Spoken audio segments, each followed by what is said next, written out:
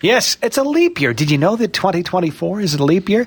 But why do we need to add an extra day in February every 4 years?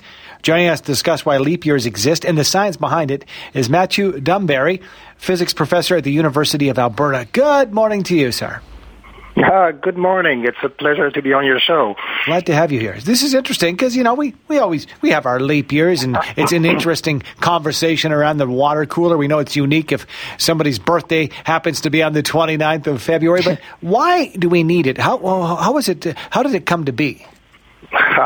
So that's a very good question, and it's a little bit complicated, but I think we can walk through this. So, as you know, a regular year is 365 days. Now, a leap year, because we add February 29th, then we have 366 days.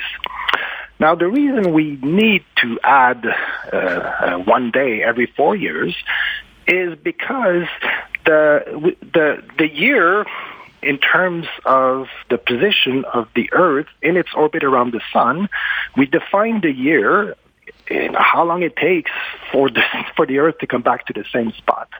And that time is not an even number of days.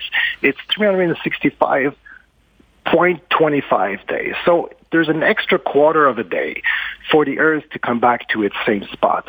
And so in order to fix that, in order to ensure that over time, on January 23rd, the Earth is about at the same spot in its orbit, then we need to add in our calendar year 1 day every 4 years or so. And so it's a bookkeeping trick. That's what it is.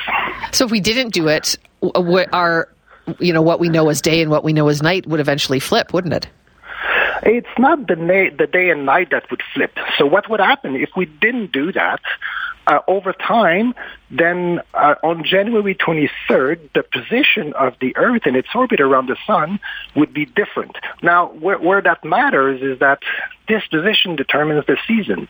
So, for example, right now, the position of the Earth in its orbit is such that, it's winter in the North Hemisphere. But 6 months from now, it'll be summer. And Right. 6 months from now, the position of the Earth in its orbit is on the other side of the Sun.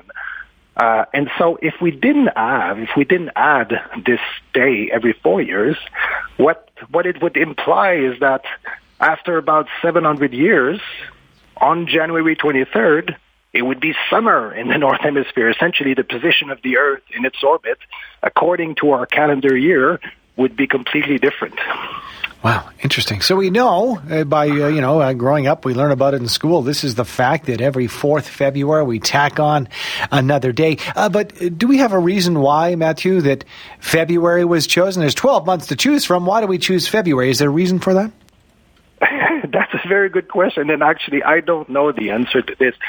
There must be a historical reason, and in fact, just even the reason for why February has fewer number of days than the other months, I don't know that either.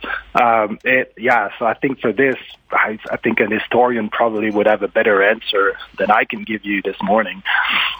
It is fascinating for sure, and we talk about eliminating daylight saving time, for example. But we can't eliminate the leap year, though it wouldn't really affect us, as you said, 700 years. Who would know?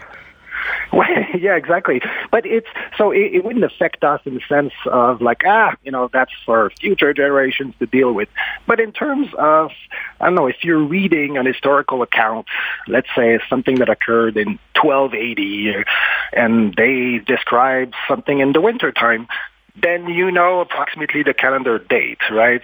And if we didn't have this trick in our calendar to add a day every 4 years or so, then that could be more complicated, right? So it's a convenience, and I think it's also a logical thing, right? It's like we want our calendar to match the seasons, and so then that's why we do it. There are also other complications. I'm not sure if you heard about the leap second, no, but that's.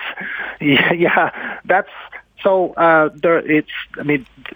we also have to think about the rotation of the Earth around itself. So that defines 1 day, right? How long it takes for the sun to come back to the same position in the sky at a given spot on the Earth. So that's 24 hours, except the Earth's rotation fluctuates a little bit over time. And over time, the days are actually getting slightly longer. So it's a very slow rate. It's about 2 milliseconds per century. So that seems ridiculous. A millisecond, so 1/1000th of a second over 24 hours, except it's every day.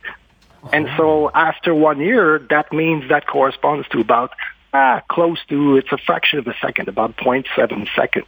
And so that means that over time, the position of the sun in the sky drifts a little bit from one day to the next. And so to correct that, we add 1 second in our clock once in a while. Well, it's a lot to keep up with, but in the meantime, I'm glad there are people that are in charge of these sorts of things. I know now at this point, just like the Earth, everybody's head should be spinning. Mine is. Absolutely. All I know is we have learned a little bit more about that mysterious February 29th. Thanks to you, Mathieu. Thank you so much for your time. Oh, you're very welcome. Enjoy your morning. You too. That's Mathieu Dumberry, a physics professor from the University of Alberta. For most of us, crime is something we see on the news. We never think it could happen to us until it does.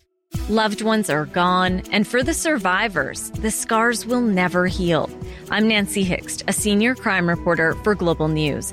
And on this season of Crime Beat, I'll take you inside some of the most serious crime stories I've covered. Season 6 of Crime Beat is available now on Spotify, Apple Podcasts, Amazon Music, and all podcast platforms.